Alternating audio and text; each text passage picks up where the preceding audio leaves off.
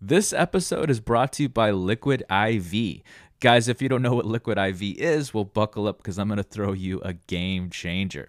Liquid IV is a hydration multiplier that not only tastes great, but is a non-GMO electrolyte drink mix. Powered by cellular transport technology to deliver hydration to the body faster and more efficiently than water can just do alone. One stick contains 3 times the electrolytes of traditional sports drinks with 5 essential vitamins.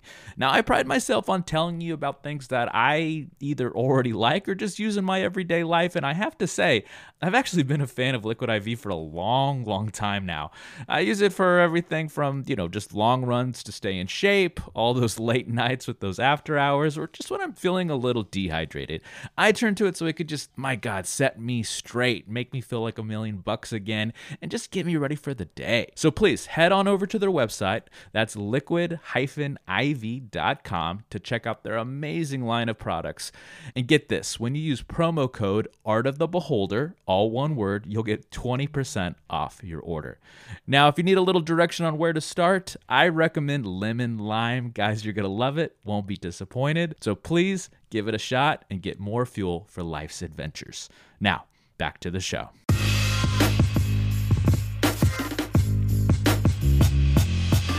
Greetings and salutations, all you beautiful people, and welcome to another episode of Art of the Beholder, a show dedicated to all things eclectic in the world of arts, where we do deep dives into deep cuts and help you understand why damn things matter. I'm your host, Novo Day, and today we're going to be talking about art and fashion and design. To do so, we're talking with one of our regulars. That's right, we got to shine a light on our contemporaries with fashion designer Alexandra Parsons. Ms. Parsons has been in the fashion world for over 12 years now, graduated from SCAD. She has worked and taught in New York, LA, and now Atlanta, Georgia. She currently teaches and has her own sustainable home goods and fashion line. Ms. Parsons, welcome back to the show. What's up? Hi, everybody. This is going to be easy because we already have a cadence. We already have a flow. This is going to be probably the easiest interview I will ever do. Aww. So let's dive in. So, usually when we talk, I feel like our audience probably has gotten to know you pretty well, but we keep a lot of the long story short. So now I'm ready for the long story long. So let's go down memory lane, Ms. Parsons. Tell us about your roots. What led you down this path? How did you become a fashion designer? So I have a cute story. It started with my grandfather, Benjamin or Benedetto Di Benedictus. That's quite a name. That's his name. Great name. Yeah. But I do come from a family of designers on my mother's side, which is the Italian side. So they came over to New York. My grandfather was really young, came over on a boat, like a lot of people, to Ellis Island. And his mother was like an entrepreneur, basically like self-made woman. And it's very interesting. He got it from her, and I guess I got it from him. And but my mom's family, actually, my mother's side is from Italy. Like they're both from Italy. My mom's side. Let me start over. My mother's mother. So your grandmother. My grandmother's side has her sisters. So they were, I guess, my great aunts were designers in New York. So when they came over, they kind of I think Aunt Grace was a seamstress for Hattie Carnegie, and then which was like a dressmaker in New York. And then I think Aunt Dora did the beadwork, and they made my mother's wedding dress. So they, on that side, they were like designers, worked in New York, like old school, really talented. And my mom learned how to sew from them. And also, so my grandfather didn't actually sew, but he became a master pattern maker in Manhattan. So he was born in Florence, outside of Florence. And he came over with my grandmother and everything. And she had like a coffin business in Italy. It was really crazy. She buried dead people in these coffins, and then she got all that money, went to America, and then she created a silk flower company. She made silk flowers. And then, what is a silk flower for anybody that doesn't know? I know this is a really myself. Well, now it's usually polyester, I think, but it's fake flowers. Okay. It's just like fake like flowers you see when you go to Michael's and stuff like that. But then my grandmother, my great grandmother Victoria, would like she would make them and hand sew them, and my grandfather became like saw that and she was making a lot of money, so they dye that somehow they dye the leaves, they cut the leaves out, they dye them, and then they would hand sew them and make flowers and like give them to people, so put them in shops or stores. Like uh, decoration, like yeah, for clothing, for both, and maybe. reefs, Okay. clothing, yeah. Fake, it was like really big in the 40s and 50s for your, to put on, yeah, like as a pin, or for your hats, like the fake flowers on hats that you saw, that kind of stuff. So she did that and she did pretty well. And my grandfather decided to, he became an illustrator, fashion illustrator. He went to New York School of Design when it first opened, and he was illustrating and doing all that stuff. And then he became a master pattern maker, which you make a lot of money doing that. So pattern maker is somebody who knows math really well, creates the pattern with numbers and shapes and tools for the gowns and the dresses and the suits or whatever. So you have a pattern, they put he makes the pattern, you put the fabric on the pattern, you cut it out, and then you get your outfit. Is that confusing, or is that like No, well, keep going. some people buy patterns in stores. They have Yeah, my pre-made mom used to do patterns. that. My mom used to Yeah, be a bit of a seamstress, my so grandfather yeah. made the patterns, so it was a lot Ah. of math, and you need to have patterns, and there's just a different way to make patterns to create an outfit, to create a design. So he did that, and then he got kind of sick of the fashion industry and was like, I don't really like, I think he was a little sexist. He's like, I don't like working with all these women. That's what my mom told me. I was like, Jesus Christ. So it was like, but it also was like the 40s, Yeah, it 50s. was a different time. It's a different time, but like now it's like prominently run by a lot of men. But I think he wanted to have his own business, so he took over my grandmother's company and blew it up into, it called it Sequential Design. Hmm. So when I was after, so fast forward, it was a design company. He created like the design, Seagram's liquor company. Do you Sure. Oh, remember? yeah, gin. Yeah. Oh, yeah. Four Roses, I think the so. bourbon. So I Yeah. think Oh, yeah. I do know Four Roses. Oh, yeah. Seagram's, I think, owned Four Roses, and my grandfather like went in there. I was like, "Let me change your design. Here's he did the illustration. Like this is because he did the illustration and design for Four Roses, which is still the same design today, except it's Wow. embedded in glass. So I didn't know that. Gee, that's cool. it is really cool. So he did that, and he's like, "Here's the deal. Like, I'll do your design, and then when when a company or a liquor store or a bar, like a bourbon bar, they buy the Four Roses, they open the box and there will be four silk roses in there." Mm. So he did that, and he like invented this flower press. So it was like, just my dad explained it to me because he saw it as like this giant metal press that had the shape of the flower leaf, and my grandfather put the ink in there and then would slam it shut, and it with the silk in it, it would dye the silk the red color, and then it would like press each leaf, each rose petal, and it would fall out, and these little Italian women would come get the rose petals, the silk rose petals, and then make these roses. I was like, what? And then he sold the company, I think in the 70s or late 70s, and retired. But when after he died, I was like 8, 9 years old. We went to his storage unit and I found all these fashion illustrations. And Ah. I was like, I just knew. I looked at my mom. I said, I don't know what this is, but I know this is what I'm going to do. Wow. So At that's, at at that young of an age, 8 or 9? I knew since I was 8 years old that I wanted to be a fashion designer. And I also knew that I wanted to carry on my grandfather's lineage. Like I wanted to carry it on in the family because no one else was doing it. So that's kind of like this promise I made to him after he passed away, that I would continue his legacy, however that may be in designing. Um, and so yeah, that's kind of like what I started drawing and copying his sketches and illustrations when I was little. And I self-taught myself how to do fashion. And I used to watch fashion shows when I was really young and get really emotional because I thought they were so beautiful. So it was very much like embedded in something that I truly like. My passion has never died for it. It's just transformed into different things. And you went to school. You still got like a more of a formal education. I did. I went to Savannah College of Art and Design, so SCAD in Atlanta. There's a Savannah campus. I went to the Atlanta campus, and I really didn't know how to use an industrial sewing machine until I went there. So, and I was with all these other people who knew how to sew. I knew how to draw. But oh my God, I was like, whoa, these people are so talented. There was like so many people. Wait, but that they didn't have like the creativity that I had. Like some of them did, but like a lot of the teachers would ask me to like help with the fabrication. So my specialty, like my niche that I actually was always just good at was fabric. Yeah. Like how to pick fabric with the right outfit, the right design. And even though like I wasn't great at executing all my designs all the time, I got better as I'm much better now. But Do you I gravitate towards using a lot of the same materials oh, over and over again? yeah, I love silks. Like Okay. I love using That ties silks. back to the flowers a little bit Mhm. there. Yeah. Yeah, so it's like really embedded in me. So I love silks. Yeah, in your DNA. For sure. Mhm. Literally.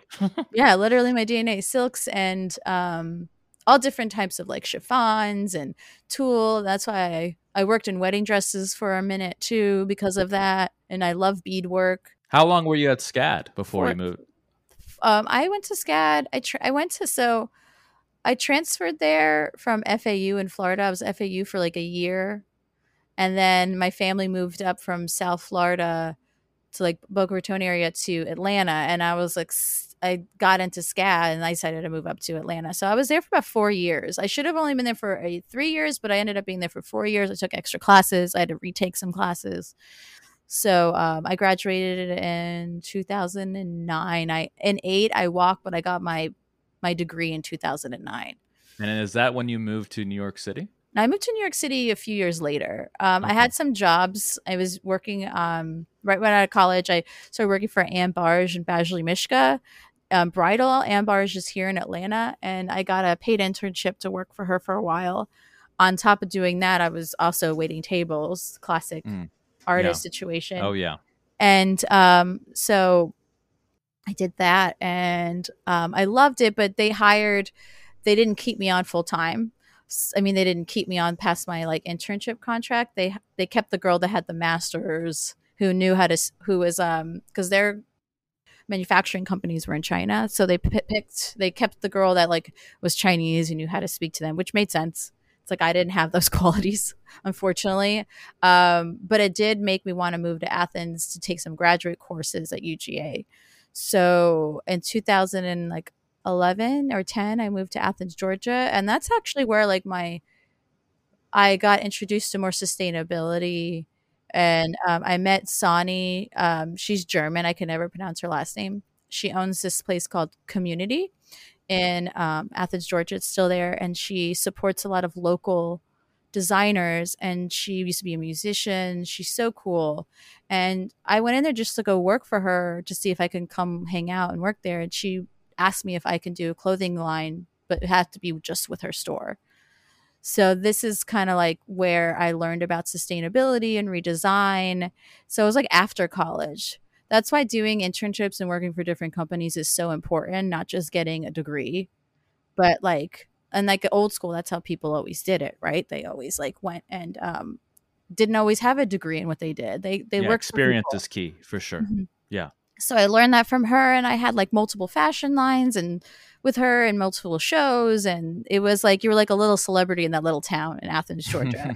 And it was so much fun, and I'm so grateful. It was like the best decision. One of the best decisions I did was move there and create this amazing like artsy community that I didn't have before, and it gave me the confidence to finally move to New York.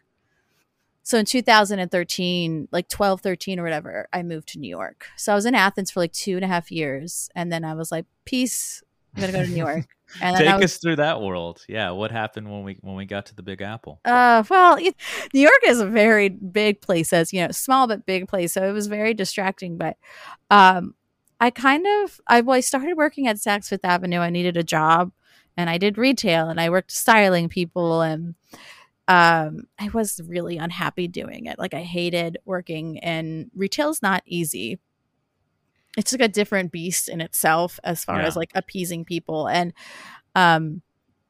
I was like, you know what? Salesmanship, you have to kind of sell your personality too. Yeah, and you need to make a decent amount of money to live in New York to be able to enjoy it. Jesus And Christ, yes. and I wasn't. And I was like, I was working out like crazy. I think I was doing a lot of things to distract myself. So I kind of got off my path a little bit, which is interesting. We always do that. We kind of have to, that cycle is sometimes we go off that path to rediscover ourselves or rediscover something new.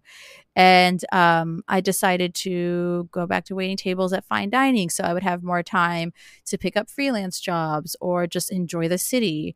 Mm-hmm. And I did that for 2 years. I lived in West Midtown, and I went and worked at this place called Hakkasan, and I finally was like having a blast in New York. And unfortunately, I was like I was connecting ties, meeting people in the industry, but it was really hard to do any design stuff because I was so distracted and I got so sucked into that. Like I kind of partied and had fun, and I wasn't doing the crafts that I wanted to do. And then my roommate at the time worked for she still does, works for DC Comics, and she's like, my company's moving to LA. And it's a paid move. Do you want to move with me? And I was like, because I know that you're like very open to trying new things, and I had some design opportunities in LA that were being offered to me. So I was like, it's a free move. And I was like, well, let me go visit first. So I went out there for a few weeks, and a bunch of my friends moved out there from Athens, Georgia. And then my friends from New York moved out there. It was like one of those little collectives. Like in the 70s, a lot of people from New York moved to LA, and then they moved back. It was like that. I was like, okay, well, I'm going to do that. And I'll check it out for like a year. And I hated it. And Why'd you hate it? What happened? I actually worked for myself for almost 9 months till I had to go get a serving job. So that was really great. Like I worked for multiple small startups. I helped them with fashion stuff. So that was like a really blossoming time. I worked for this bridal company. That was great, but like dealing with LA people really fucking sucked because people weren't like forward. They'll be like, oh, and I guess it is the freelance world where people will just in general be like, I'll pay you later at the end of the month. I'm like, bitch, I gave you the product, pay me now. Let's go. I was like, what, like, I don't understand. Like, you think I just like live off, like I'm not a trust fund kid. Like you gotta pay me. So they're very flaky and flighty. And this one company I worked for, this bridal store in Echo Park, she kept promising me like, oh, you're going to be this position. I'm going to have you do this now. And then she was like, oh, I decided to give it to my friend. So you're just going to do this. I was like, what the fuck? Like, it was just a very flaky, no apology, thinking all these things are fine to treat people like that because you sound nice. Just because you're saying it nice doesn't mean that's a fucking cool thing to do. And everyone's just really sensitive there. I'm sensitive, but they were just like, didn't know how to take jokes. It was weird. It's just weird energy, and it's not for everybody. So that I decided to pack up my car. A year later, I got a minivan and I drove back to New York. God, what a fucking drive that was. Jesus. It was. I had a new friend come with me, and that was fun. And I moved back. And how long were you there before you moved back to Georgia then? So I was in New York for 2 years. Then I moved to LA for a year-ish, and then I was in New York for 7 years. Okay, so you were there for a good chunk in Brooklyn. of time. Yeah, I was in Brooklyn for like 6-ish, 7, almost 7 years. What were you doing then? 7 years. Yeah. Sorry, I'm like, it's just a lot happened there. Fashion world-wise, I should say. I did a lot of different stuff. I tried to do my own line. So I was doing I hired somebody to work with me, and she's great. She has her own stuff going on now. But I hired her to work with me and to help me create basically a promo line. Like I wasn't going to actually really make it. It was more to help it's what's on my website right now. Mm-hmm. So I designed a collection to help promote my designs. Yeah. I think I worked some freelance for some people. I did illustrations. It's freelance worlds all over the place. So I was doing that on top of waiting tables, and then I became a nanny, which I made more money, and I was able to have more of a little bit more structure. So I was just always having multiple jobs, and I worked for, and then I got this job at this company called Love Wild Design that was literally across the street from my apartment in Brooklyn. It was very convenient. It's sustainable. It was not no fashion, but she did do screen printing, so I learned how to screen print bags, and it was very like politically driven, women run, um, support local. So I like helped with basically like production, like packing, shipping, some design stuff. Like Sierra mainly did all of the designs, but she would like ask me for input. Her mom worked there. It was really nice, like a little family. That's a great segue to dive into the meat of the matter and your art and focus on those designs. So, kind of take us through your process. What is, take us through a design from beginning, middle, and end. I teach, this is what I tell my kids. So every summer for the past 12 years, I go to UGA and I teach a fashion design camp. So I teach them basically what I do and what a lot of other designers do. And it really depends on my mood. But if I want to do, say, well, it depends. If you want to do a collection, like say you want to do like, you have to start with an inspiration. Okay. You have to be inspired by something. So a lot of people start with a mood board, whether it's digital or an actual physical one. Usually it's both. The more, if you have a team of people, then you do want to have both. And you get fabrication, what inspires you. So let's say after that muse hits you, do you start with the sketches? Oh yeah, sometimes people just start doing sketches and then they get an idea starts with one look, and then they go ahead and they start getting inspiration from that. It could just start with a person like Rita Hayworth, or it could start with Leonard Cohen and his suits. You know what I mean? Like, and then it could go from there, and then you start sketching, and then it could become, as long as it's kind of connected, like, okay, well, what year was this? Well, is this like a decade influence? Are you meshing up like 1940s with modern? Like, how are you going to modernize it? I feel like a lot of the fashion industry recently has lost that with modernizing things. It's just like copying and like doing Y2K stuff. So we're basically seeing actual just straight up copies with no originality, not like more mainstream fashion than in like high end. Like high end, you'll see some really cool originality, but then you're just seeing like street fashion is just like, I don't know, that's a whole nother subject. I'm digressing a little. But with my inspiration, I'll get inspired by, it could be a poem even. Sure. And like, where was the poem started? Where does that take you then after that hits? It's a feeling or a mood. So then I get very creative and visual, like, well, who is my woman? Like, who am I selling this to? Like, do you always focus on making clothing for women, or do you do males? It's usually unisex. Like unisex, it's no gender, okay. Like non-binary. So, okay. When I was in LA, my friend Ramon and I were trying to do a unisex. We called it unisex line. Now it's like non-binary, or no, there's no gender. So there's a company I think called 60. There's a lot of companies in LA. I think it's called 69. And I think that's their name. I have to look it up. But like, sponsored by Reddit and incels. No, I'm kidding.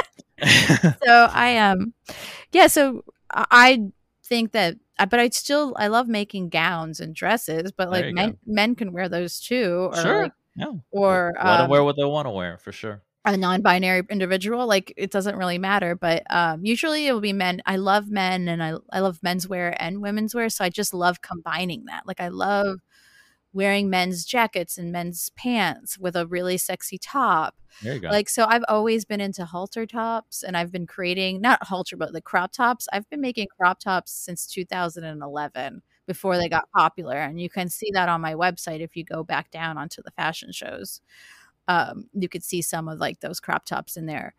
I've been working with leather for a while. So like, I love working with leather, and I want to kind of start getting back into that.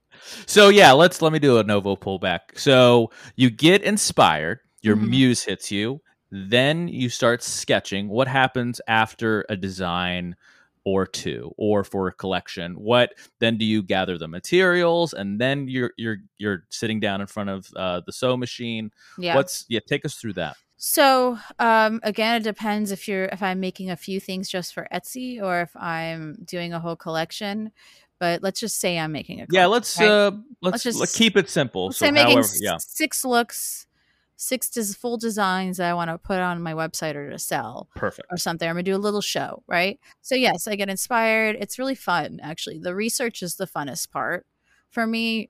Getting fabric, pieces of fabric, seeing what I'm going to work with, what's going to match with what, and then I start sketching, and then I start narrowing down the sketches. Like, do I have like, okay, well, I have one gown, but then I have like 5 shorts. That doesn't go. You need to like make sure that it is it's a unified balance collection. Personally, me, it's the rules have changed a little bit, but and then I start I start draping. I have a mannequin in my next to me, so I start draping, or I can do flat pattern making, which means I can just straight up take my pattern and start doing the numbers with my tools, with my rulers, without having to drape. But some things require draping, and then if I drape, I need to like make the marks with my pen, and then I have to transfer that drape onto pattern. And then but there are shortcuts. So some of the shortcuts I like to do, and a lot of people do them, and a lot of big companies do this, is you get a blouse you like, if you already have it. Like a lot of companies will go to a big retailer store. I can do this too, but I've never done this. I can buy something. I really like this blazer. It's $600. I'm gonna buy it. I'm going to make the pattern. I'm gonna do a rub off. It's literally Okay. called a rub off. Oh man. And I'm going to Sponsored by Reddit again. Not kidding. I'm gonna get the measurements, and I'm going to copy it, and then I'm going to return that jacket and get my money back. I'm telling you, like so many companies do that. I used to have my friends come into Saks Fifth Avenue and be like, "Oh yeah, we're for a sweater company," and we're checking out the sweaters. I'm like, "What the and they just copy it, and you manipulate it a Wow. little bit. Really? Yeah, there's not yeah, and you manipulate it a little bit. So I usually take stuff I already have, like, okay, I have some pair of shorts, I'm gonna make it a little wider. I'm gonna use these shorts to make it, I make this skirt. It just saves time, and Yeah. it makes it more accurate with measurements. I don't like to directly steal from stuff. So I think there's a thin line between stealing and just being inspired. Like, oh, I like this. I'm gonna put my signature on it somehow. I'm gonna change it. So yeah. nothing wrong with that. And because I focus on sustainability and low waste, I will try to use fabrics that I already have, or I will get organic fabric. And if I have to like dye it, I will use like turmeric, or I will use avocado pits. Will make it pink, or I'll make sure the silk is Do you certified gravitate organic. towards certain colors or color theory? Like there's some like, oh God, I just keep going back to this. So I used to be very into like cream and blacks, and I do love gold somewhere and everything, even my paintings. But I do love jeweled color things. Like I love emerald greens. I love very things that come from nature. So earth tones. I don't do a lot of prints. That's something that I wish I want to. I don't even wear a lot of printed stuff, like floral printed design. Like that's something that I think I need to explore more. Yeah. So yeah, it's very like natural based. Like if we didn't have the ability to have synthetic dyes, as far as like chemicals, what would we use? We would use the stuff around us, like plants and the earth. And so that's kind of like what inspires me, and that is very much in right now, or you're going to see it even more become a trend. More earth tones, more things that are tie-dyed, but earth tone tie-dye, like that's been coming in. Yeah, so I do tend to do more, not the craziest brightest colors. I did have a phase, and on my website, you'll go and it's like 2000. My last show I did in Athens, I think I was doing a lot of, full disclosure, I was going to 2013, 12, 13. I was going to a lot of festivals, music festivals, doing so some a hippie phase or drugs. Yeah. Yeah. Doing a lot of psychedelics. And I was creating a lot of I was just really inspired by color, and I never am. I was just like, oh, I'm going to do like tie dye and I'm going to make, and I kind of, something snapped in my brain, which I really needed to happen. I was like, I need to stop making things that people aren't going to wear. I need to really focus on my consumer and who's around me. Like, I'm not in New York. I'm in Athens, Georgia. Like, what do my friends like to wear? I did that and that shit sold out the fucking next There day. you go. I had to like Yeah. remake stuff. So I was just being really stubborn and like, I want to make beautiful things. And I was like, I can make cool things and beautiful things and see what's beautiful is my friends wearing it. So that really changed my perspective. And obviously the psychedelics helped me change my perspective. So that was very helpful. And As they do. yeah. So that's kind of the design. Then you make it, then I transfer a pattern, you make it. And then you try to put on either a show or you do just like a virtual thing. Yeah, so we are hypothetically, we're done with our 6 pieces. Like you made them. Mhm. So then are you, we're booking an event center, or are we finding models? And then that's the next step. You get fit models. You can have Yeah. your friends. It depends, like all different shapes or sizes is usually like what I always like to do. Doesn't have to be skinny models, which I prefer not. And so I would do that, and we would have I love having shows, but it is like, it depends how much time you have, and they're not necessary anymore. So if I was doing one now, So like more online, you would maybe yeah, focus on the, social media opportunities, things like that. I would find a place to do really beautiful photos. That's the thing that I've always tried to do. I would find a place to really do beautiful photos. And if the opportunity money came around that I can actually do a show, I love doing fashion shows. Like I used to do them at SCAD. I'm really good at it. I love delegating. I love organizing. I love putting in other people's hands and telling them my vision and then just letting them go with it. I did that in Athens a lot, and that was so fun. So I would love to try to do a show, but time wise, realistically, I probably would just do like an online thing for my website, and then I would have to try to find the funds, or I would like it would be limited. Like, oh, there's only 3 of these pieces, and then in 3 months I'm going to make another 6 looks, because I don't have the manpower to do a collection. But say Bloomingdale's wanted to, like, I went up to them, or somebody was like, we want to carry this collection. I would have to find a local manufacturing company here or some people to make it for me. Yeah, let's dive into the commerce side of it. So like after we do that previous phase of essentially marketing the looks and the designs to the public, then it's almost like you get a sponsor and they can mass produce it, and you go, and then we start selling it and whatever, their website or stores or what have you. And there's risks in doing that. Like if you have your own store, you can just carry your shit and like sew it in the back each time you run low, or you can hire your own seamstress, which I've worked for a small company like that in New York, one of my first internships. And you have your own pattern maker, and you have one pattern maker and one seamstress if you have the funds.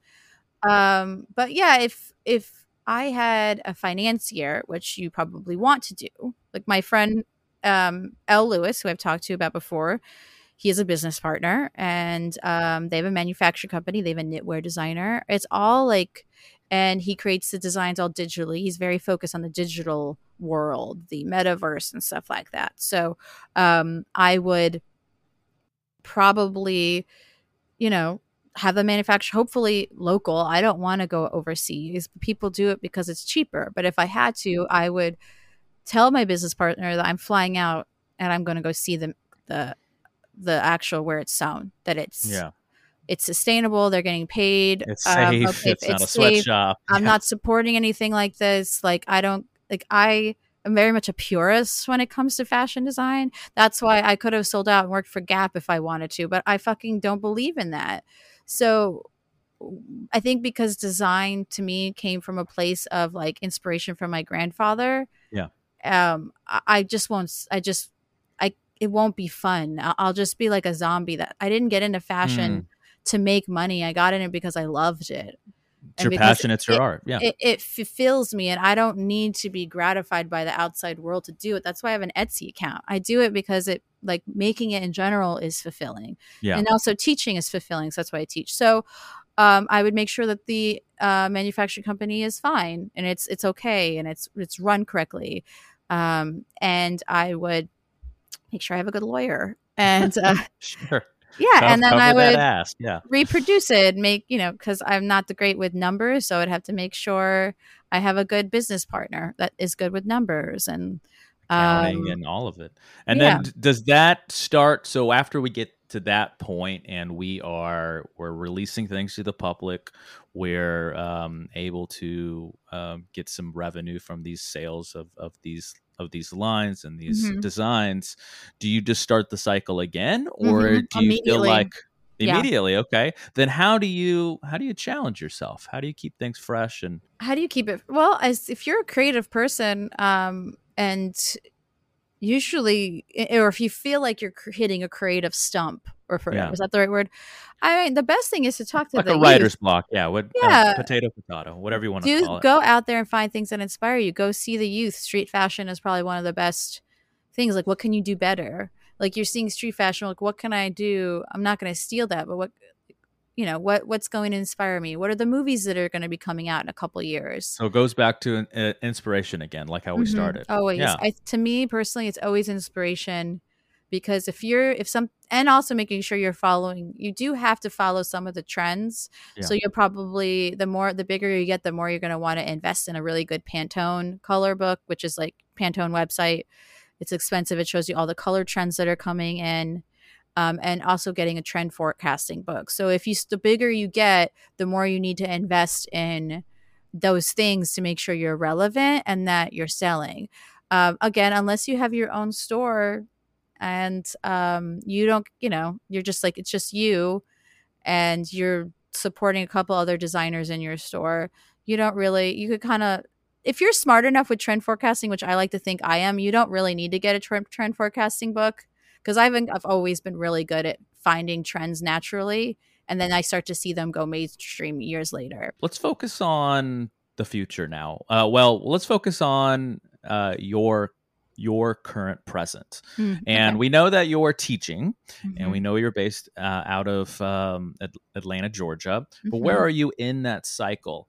Do you have any projects that you're working on now or on the horizon? Kind of walk us through that. I'm kind of right now. I am very much on a blank slate, so I am finding inspiration. I'm finding the You're at the beginning motivation. of the cycle, or I maybe the am end of the last one. finding the motivation and the energy to add more stuff to my Etsy. Like, what do I want to do next? Like, Well, then what do you want to do next? Maybe like, do you want to just continue teaching, or do you feel like you want to maybe go back, you know, into the deep end, so to speak? I like need to sit down and figure out what I want to make, what kind of new stuff that is sellable that people will really like on Etsy, and then that's where I'm going to start.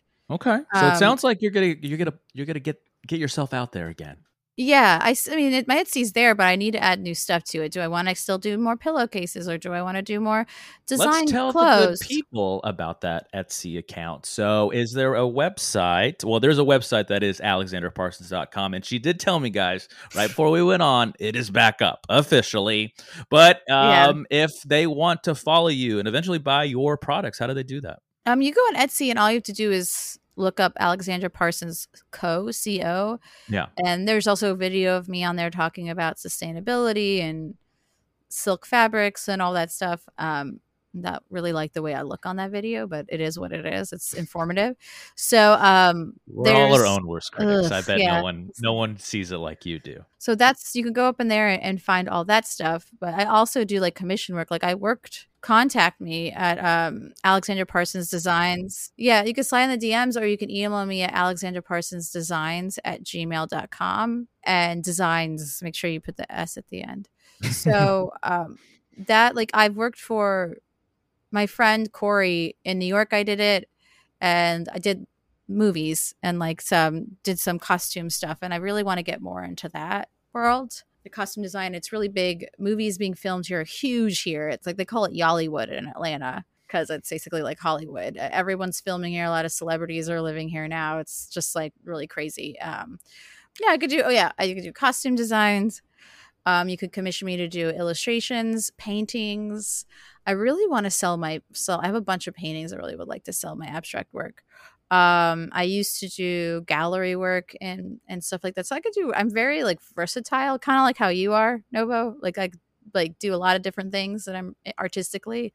I've stylized musicians, so if you want a stylist, I could do that. But I can also like make you custom stuff. So I did that a lot with my musician friends in Atlanta. One of my friends out there still has the leather jacket I redesigned. So I love going to thrift stores, and I did this on my collections, which I think that's what I'm going to start adding more of on my Etsy is going back to thrift stores and redesigning looks. So There you it's go. like Yeah. super sustainable. But my friend, I made for him for one of his shows. It was like black leather jacket that I bought. It was almost like a members only leather jacket.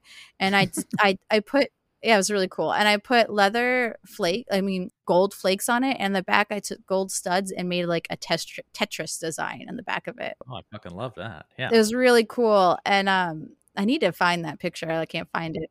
My goal, one reason why I came down here to Atlanta is I want to be able to. My end game is to have my own store here, but it's a combination store. So I'm teaching kids how to sew, like I did in New York. Okay. But I also have like a small little shop where I can make my own things. I have my own collection. Store. It's a hybrid store, and it'll start off small, and if it gets bigger, get bigger. But the main income would be the sewing lessons to the kids, and they can also sell their stuff in the store, so they can learn about business and learn about commission work and stuff like that, or e-commerce or whatever. Or they could, how does and then I could give them their money. Like, oh, your scrunchie sold? Okay, I'm going to give you this much profit from the scrunchie, Okay.